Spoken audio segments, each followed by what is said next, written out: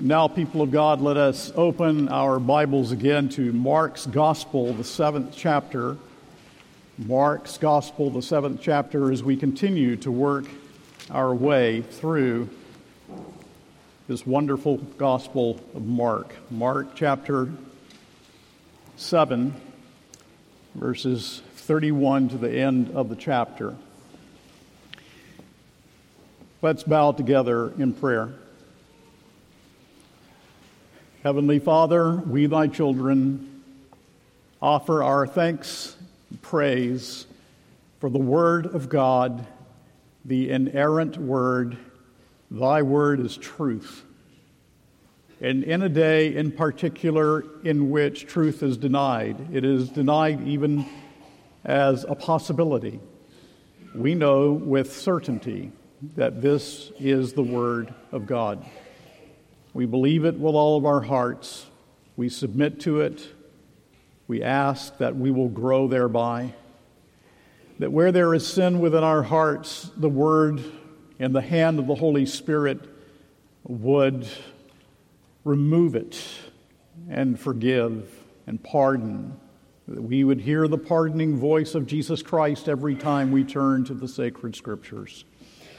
And Heavenly Father, as we, thy people, grow under this word in our pilgrimage always under the Bible until we reach heaven, we pray that those who may be in our midst today who are lost and who do not know the Lord Jesus Christ will be drawn out of darkness into light, and that this would be the day in which a number of people, even now, would be regenerated by the Spirit of God and converted to Jesus Christ. May we never have a service of worship in which the people of God do not grow. May we never have a service of worship in which there is not someone converted, or at least that the seed is planted, that will be watered, and that thou wilt give the increase. We humbly ask that now our attention would be given to the word of the King, the Lord Jesus Christ, and these things we pray in his name. Amen. Please take your copy of God's Word and stand. Mark's Gospel, chapter 7, beginning with verse 31. This is the Word of God. Then he returned from the region of Tyre and went through Sidon to the Sea of Galilee in the region of Decapolis. And they brought to him a man who was deaf and had a speech impediment, and they begged him to lay his hand on him. And taking him aside from the crowd privately, he put his fingers into his ears, and after spitting, touched his tongue. And looking up to heaven, he sighed and said to him, Ephphatha, that is, be opened. And his ears were opened, his tongue was released, and he spoke plainly. And Jesus charged them to tell no one. But the more he charged them, the more zealously they proclaimed it. And they were astonished beyond measure, saying, He has done all things well. He even makes the deaf hear and the mute speak. The word of the Lord. Please be seated. People of God, I wonder if you sense with me the power of these short healing narratives that we find in the Gospels. Have you thought about the fact that when you hear them, you are hearing historical narratives told by men who once themselves were alienated from God, but who have now been reconciled through Jesus Christ? These men walked with Jesus, or knew men who did, saw these miracles, and are letting you in on the secret of their new life, the person who transformed them. Hearing or reading a narrative such as this one is perhaps the nearest that you can come to the reconciling power that streamed from the life of Christ, as near as you can come, that is, until you, in your own soul, experience the reconciling power of Christ. In this passage, we have a second healing in Gentile territory. It was in the area around Decapolis, an area of 10 Greco-Roman cities that were thriving centers of trade. And there was a bustling area that served as a Roman security ring around Palestine and protection from Jewish nationalism. And though I've not seen it myself, I've seen fascinating photographs of Gerasa, one of these 10 cities, modern Jerash, including the circular colonnade forum in a city with 3 theaters, the largest of which sat 4,000 people, which I understand has been restored. Jesus is sent to the lost sheep of the house of Israel and rarely visited the area of Decapolis, this primarily Gentile area. But here he is in Gentile territory in the providence of God. And this is the same region in which Jesus cast out Legion in chapter 5 of Mark's Gospel. And so it is no surprise to read that a crowd brought to Jesus, and this is the first thing we see, a man needing a cure. A man needing a cure. He was a deaf mute. In verse 32 we read, "And they brought to him a man who was deaf and had a speech impediment, and they begged him to lay his hand on him." He was deaf. Mute, probably meaning that his speech was unintelligible. And the word for mute or dumb is a rare word. In the New Testament, it is found only here, this particular word. It is found, however, in the Greek translation of the Old Testament in the passage that was read this morning by Pastor McDonald from Isaiah 35. "Then shall the eyes of the blind be opened, and the ears of the deaf unstopped. Then shall the lame man leap as an hart, and the tongue of the dumb shall sing." And since it is a rare word, and given the connection of themes, then who can doubt that Mark actually has in mind this passage from Isaiah 35:6? This is loaded with significance because the rabbis in the day in which the Lord Jesus ministered believed that it would be fulfilled. That passage would be fulfilled in the coming of the Messiah. And certainly they were right about that. This poor man probably has no idea why the crowd is rushing him along. Perhaps he had seen the miracles of Jesus himself. Perhaps they're pointing to Jesus and saying to him, "We're taking you to him." He can't hear, but he understands. Or perhaps the crowd just sweeps him along and they bring him to Jesus, and he's in turmoil inside, not knowing what is going to happen. And we don't know why the crowd brings him. Does the crowd bring him because they care about him? Or does the crowd bring him because they want to see Jesus perform a miracle? We simply do not know. But there is a man here who needs a cure. He cannot hear and he cannot speak properly. And then, secondly, we see an unusual cure. Notice in verse 33 how we read, "And taking him aside from the crowd privately." Now let's dwell on that for a moment. Jesus took the man aside. He would be personal with the man, and he would not be ostentatious in his approach. And I think the personal interest that the Lord Jesus shows to this man and shows to all the people with whom he ministered and to whom he ministered in Mark's gospel and in all of the gospels, this personal interest is of immense importance to us. I've come to understand the importance of this attitude of heart more and more as I grow older as a pastor. Christian thinking is concerned with and motivated by the incarnation of our Lord. We take in the world that is before us with the basic fact always in our minds that God himself came down into this world, the incarnate Lord. And God cared for his people and therefore came into this world to redeem and to save. He entered into this world to save his people, and therefore, by implication, this means that we, his people, also care about others. This is increasingly important in a world in which so much is impersonal, in a world in which we're servants of technology, in which we are subservient to cars and computers and endless meetings and activities, and we're drugged by meaningless activity. And often people don't know how to think, and they don't now know how to dream or meditate or appreciate nature or art or to understand the foundations of living or the foundations of liberty. So much is cold, so much is impersonal. And today people are lonely even in the crowds. They isolate themselves with phones and technology, and with AI on the rise, this will grow worse for those who allow it. People almost never think of God. Certainly unbelievers never think of God, never think of the supernatural. Our value is viewed in terms of whether we can be used as voters or purchase something advertised or become cogs in a machine. We are valued because of our potential to further a cause or because of our function.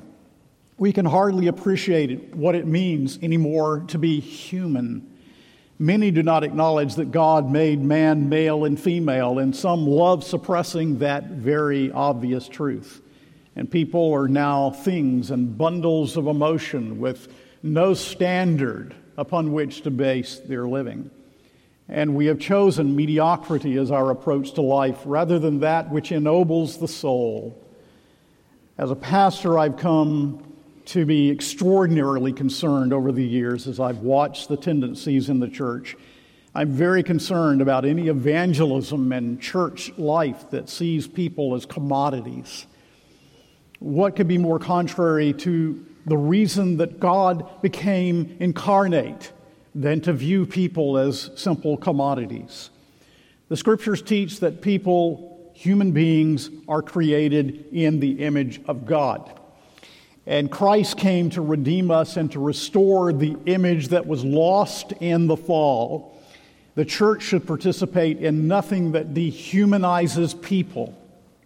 Surely, since God came into the world, if there is anywhere that people should be expected to be treated with dignity and respect and like people rather than commodities, it is in the church of Jesus Christ. So Jesus cares about this man, takes him away from the crowd, looks him in the eye, and he speaks to him. The man couldn't hear a word spoken. He couldn't ask questions. He couldn't say, "Who are you?" He couldn't say, "What are you about to do to me?" He couldn't say, "Why has the crowd brought me here?" Perhaps he was very frightened. He could not hear. He could not speak. And so Jesus communicates with the man through sign language. He could not hear, but in verses 33 and 34, we read what Jesus did. And taking him aside from the crowd privately, he put his fingers into his ears, and after spitting, touched his tongue. And looking up to heaven, he sighed and said to him, "Ephphatha," that is, be opened. Now talk with Mary Nyman sometime. She is an expert at sign language. And I've often thought how gratifying it must be to be able to interpret a sermon for someone who cannot hear, or to carry on a conversation and speak truth to someone who needs it, who needs consolation, who needs to understand the gospel, who needs the Bible, who needs a friend. How gratifying it must be to be able to communicate with sign language, which is a great gift indeed. Well, that's essentially what Jesus is doing here. Jesus thrusts his fingers into the man's ears. And by that sign, he is saying, I will unstop your ears. You're going to hear from these very ears. And then he spit and touched the man's tongue. Now, I assume that means that Jesus did this. And then he touched the man's tongue. And by doing that, he is saying to him, I am the one who will enable you to speak again and to speak clearly. And then he looked up to heaven. Why? Because he is saying to the man, what is about to happen to you is not magic. It is the gift of God. It is a miracle that is sent from God. This healing you owe to God. And it is communicating by a kind of sign language, only Jesus did not simply communicate what he was thinking of doing, but he actually healed the man. And he said to him, Ephphatha, open up. Literally, open completely. Be opened. And the term is used in the Greek Testament, bound, probably indicating that there is demonic activity to be overcome. He is under the bondage of Satan. C.E.B. Cranfield said that the idea of being opened, and I think he's right about this, the idea of being opened is not of a particular part of the person being opened, but of the whole person being opened and released. One whom Satan had kept shut up and bound is being released. And that has not changed. Do you know that you are bound? That we can see in this a kind of picture of who we are outside of Jesus Christ. And our minds are bound, and our wills are bound, and our emotions are bound, and our persons are bound under sin and under the disillusionment of this world and under the power of Satan. And you need to be freed. And there is only one who can do this, and that is the one who can say, Ephphatha, be opened. The one who only can show the sign of the kingdom. So immediately the man could hear, and the man could speak. In verse 35, and his ears were opened, his tongue was released, and he spoke plainly. His hearing was restored. His tongue was untied. The King James Version translates it, the string of his tongue was loosed. And he began to speak without any trouble, the text tells us. His tongue was released. Literally, the bond, that word in Greek of his tongue, was loosed, and he spoke correctly. When Jesus performs the sign, it shows that the kingdom of God has arrived in his person and work. Now, there's something else about this cure. Not only was it an unusual cure, but thirdly, it was a costly cure. A costly cure. In verse 34, we read, and looking up to heaven, he sighed and said to him, Ephphatha, that is, be opened. Now, don't pass by remarks like that when you read them in the Bible, as if it's incidental. It's not incidental. Peter must have told Mark. Remember that Mark's gospel almost certainly is a recording of Peter's preaching. Peter must have told Mark that Jesus sighed, or you could translate it, he groaned. It is an interesting detail that is recorded here in God's Word, and it should raise the question, why? Why did Jesus look up to heaven and sigh? Why did he groan? Now remember, Paul uses this term to indicate in Romans 8:22 how nature groans for the coming of the Lord Jesus Christ. Or how believers, when they are faced with eternal matters, sometimes groan within their hearts. For example, in 2 Corinthians chapter 5, in verses 2 and 4, where he's speaking of eternity, Paul says, for in this tent we groan, longing to put on our heavenly dwelling. And again in verse 4, for while we are still in this tent, we groan, being burdened. So the Apostle Paul uses that term. We will see this expression, sighing or groaning, in chapter 8 of Mark's Gospel. We saw it when we have looked from time to time at John chapter 11, when Jesus sighed at the grave of Lazarus. For what do you sigh as a Christian? Do you sigh because of indwelling sin and you long to be freed from it? Do you sigh because your body is racked with pain, because of the effects of the fall? Do you sigh because you love someone whose heart is not changed and you cannot change that heart? And you sigh before the Lord, asking, Lord, will you please save that loved one? Will you please save that person for whom I'm praying? There can be all sorts of reasons in a fallen world that joyful Christians also simultaneously sigh and groan within. Well, Jesus, God incarnate, the sinless, impeccable Son of God, looks toward heaven and he sighs. Why? Mark is very sparse in speaking to us of Jesus' emotion. Why does he record it? Why did Jesus sigh? Jesus is God become man. He entered into this fallen, sin-cursed world with all of the horrible effects of the fall. And this is the sigh of God in the flesh as he beholds the effects of the fall in this sinful world and in the life of this needy man. And probably we should think of the man's disablement as the result of demonic activity and the strong emotion that is expressed as Jesus wages war against the evil one. And as I was reading this passage and thinking about this sigh of the Lord Jesus in this passage, I remembered the words of Shelley, "Ocean of time, whose waters of deep woe are brackish with the salt of human tears." So Jesus has entered into this vale of Bakum, this valley of tears, this world of woe, and he sighs. Hendrickson said this, "The sorrows of this man were his sorrows." Did you hear that? The sorrows of this man who could not hear, who could not speak. When he was brought to him and Jesus is about to heal him, his sorrows were his sorrows. This is the man of sorrows and acquainted with grief.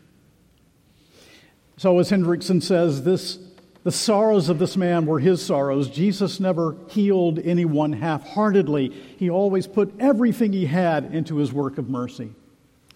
Calvin said this, "When he looked up to heaven and sighed, it was an expression of strong feeling. And this enables us to perceive the vehemence of his love towards men for whose miseries he feels so much compassion." It is God entering into his world.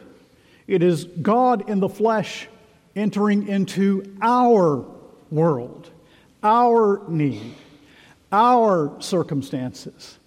And this will be most deeply seen when we see him go to the cross bearing our curse for him, for us, as our substitute. The sigh simply points forward to the majesty of God become man, hanging upon a cross, bearing the wrath of God, when his sigh deepens into a cry, my God, why hast thou forsaken me?" The sigh deepens when he takes upon himself the curse, when he removes our guilt, when he bears our deserved wrath. And so, as he obeys the law that we broke, and he will go to the cross to pay the penalty for our sins as our substitute, he sighs in the midst of this fallen world, the impeccable Son of God, holy, sinless, undefiled, in the midst of sin and a darkened world.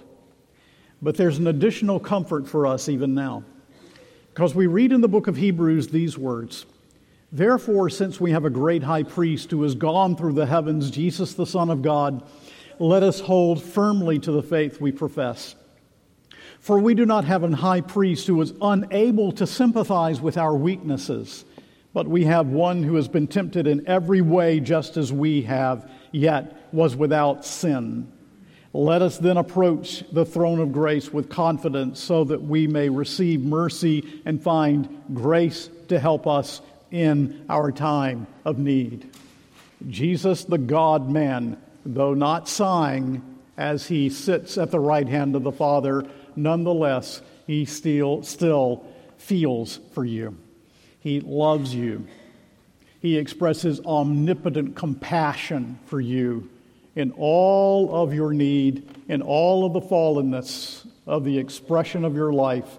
You still have a great high priest who is the personal Christ to you, who pulls you aside, so to speak, and speaks the word of healing and the word of comfort, who intercedes for you in omnipotent compassion. And so we see something else here, don't we? As the character of Christ, therefore, is drawn in your life, and you enter into the world and needs of others with mercy and compassion after the pattern of Christ coming to us in the incarnation, you too will sigh. You too will groan. for those you love, for those you care for those that you long to help, but only Christ can help. You too will sigh because you have come to realize that love, though willingly and freely given, love is costly. Now be careful here. There's only one infinite and true God, only one Savior. There is only the second person of the Trinity that can enter into time and space and become man and save us from our sins. There is only the second person of the Trinity who could redeem us from our sins. We are not called to fix people. We are not the Savior. We are not saviors. That is not our calling. But we fail to understand the gospel if we do not see that we are called by it to self-sacrificial love, entering into the world of others, especially in concentric circles, which brings anguish and suffering to us as well. Love then keeps us from being preoccupied with ourselves. Love, the love of Christ, transforms us so that we are compassionate and concerned about others. And this love is costly love. And again, keep in perspective, only Christ can atone for sins on the cross. Only He could sigh with that depth. Only He could cry, "My God, why hast thou forsaken me?" Only He can be the Savior. You are not called to save the world, but you are called to follow the Savior in your love for others in a finite way as a redeemed child of God. The cure was a costly cure because it required that God become man. It's the necessity of the atonement that we could be saved by none other and in no other way but by Christ who went to the cross. But the cure also calls for praise, and this is the fourth thing you see, that it is a doxological cure. We read in verse 36 of this small little account, and Jesus charged them to tell no one, but the more He charged them, the more zealously they proclaimed it. Let's read on. And they were astonished beyond measure, saying, "He has done all things well. He even makes the deaf hear and the mute speak." So already the healing of the leper, His preaching ministry had so grown, and He wants the crowds perhaps to be thinned out somewhat. He doesn't want to continue to spread this fame, but also it's because, as you know, only at the resurrection will there be the open proclamation of Christ to the nations. And so they disobey Him, and they're culpable for this. They don't obey. But in disobeying, they also praise. I'm not saying the disobedience with praise, but they disobeyed, and they can't help but say, "We're marveling at what He did. We're astounded at what He did. This man does all things well." In verse 37, where He says, "This man does all things well," may be a hint at Genesis 1:31.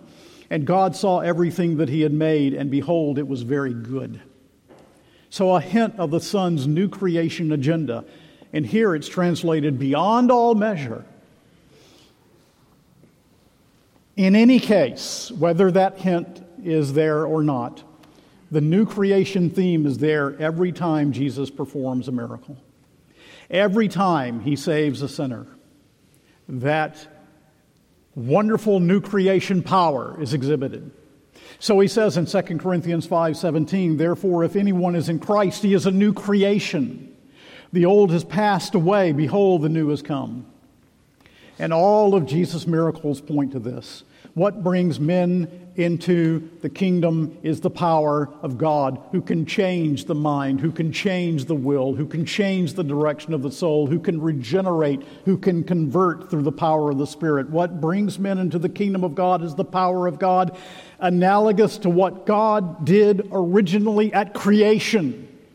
That is what is being shown by the miracles of Jesus. That is what is shown in His resurrection from the dead. That is what Paul means when he says, if anyone is in Christ, he is a new creation. Do you realize, child of God, that what has happened to you is a greater thing, is analogous to what happened when God spoke and the world came to be. That's the power of God that is required to save. And Christian renewal parallels to the original creation of the universe. And this stresses the magnitude of what it means to be a Christian. When you become a Christian, it is nothing less than new creation. Only, as I said, I believe that it's a more powerful thing. And I say that for this reason. Because when God spoke, and we speak of creation ex nihilo, when God simply spoke and the worlds came to be, here there is creation out of its opposite. The new creation, the new creation, this creation was created out of death.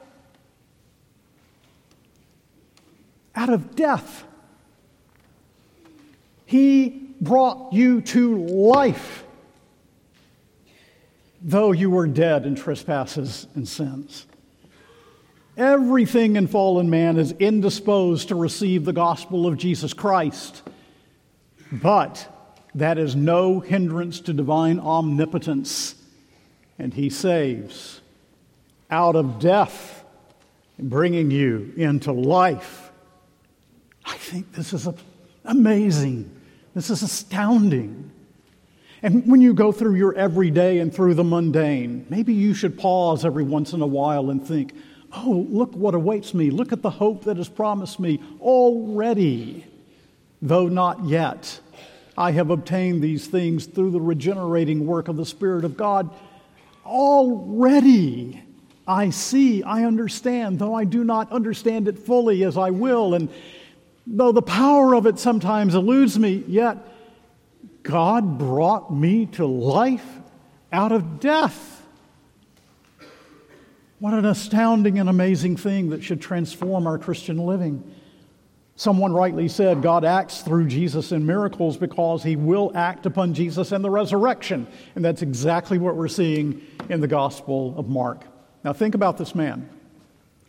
This man that could not hear and he could not speak, or at least not in a way that was intelligible. What this man could now hear. Maybe there is this dazzling stream that was nearby. He's seen it with the playful little waves and the sun that was glinting. He's seen it many a time, but he's never heard the playful banter of this wonderful little stream. And now, imagine, he probably wants to run and splash in it and hear the splashes. He's a joyful man. He can now hear the birds of the air that once he could only see. He'd never heard the chirping and the beautiful songs of the birds. He had never heard human voices. Now he can hear human voices expressing amazement at this cure. The voice of the one who healed him. He can hear the words of Jesus as He teaches from the heart, as He draws men unto Himself. He can now sing God's praises. He can sing God's praises in the synagogue.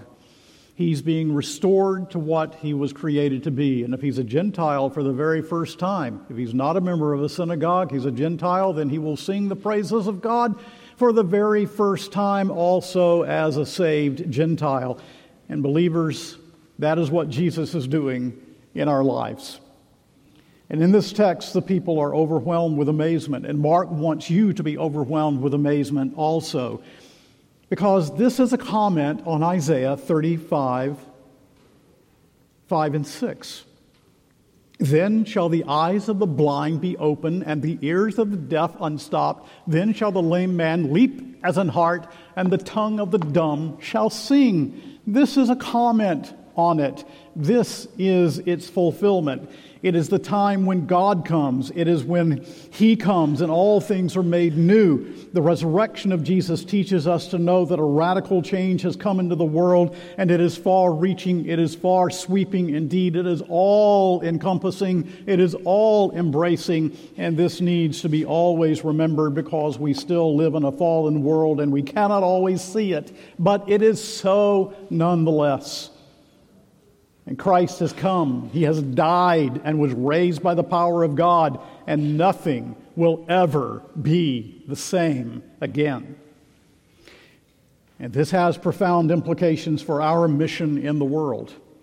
God came down to seek the lost, and He calls the church to proclaim the message that Jesus has come to seek and to save that which was lost. The Father's heart has burned in costly love for His enemies, you and me, people of God, and now such love calls upon us to love the lost and burn for their conversion. This text also helps us to see that the church, after the pattern of her merciful Lord, must be a drawing church, holding high the standard of Jesus Christ. God has come, and He has come to the Decapolis. He has not simply come to Jerusalem. He has not simply come to Judea. He has come to the Gentile cities of the Decapolis. God has come to the Gentiles.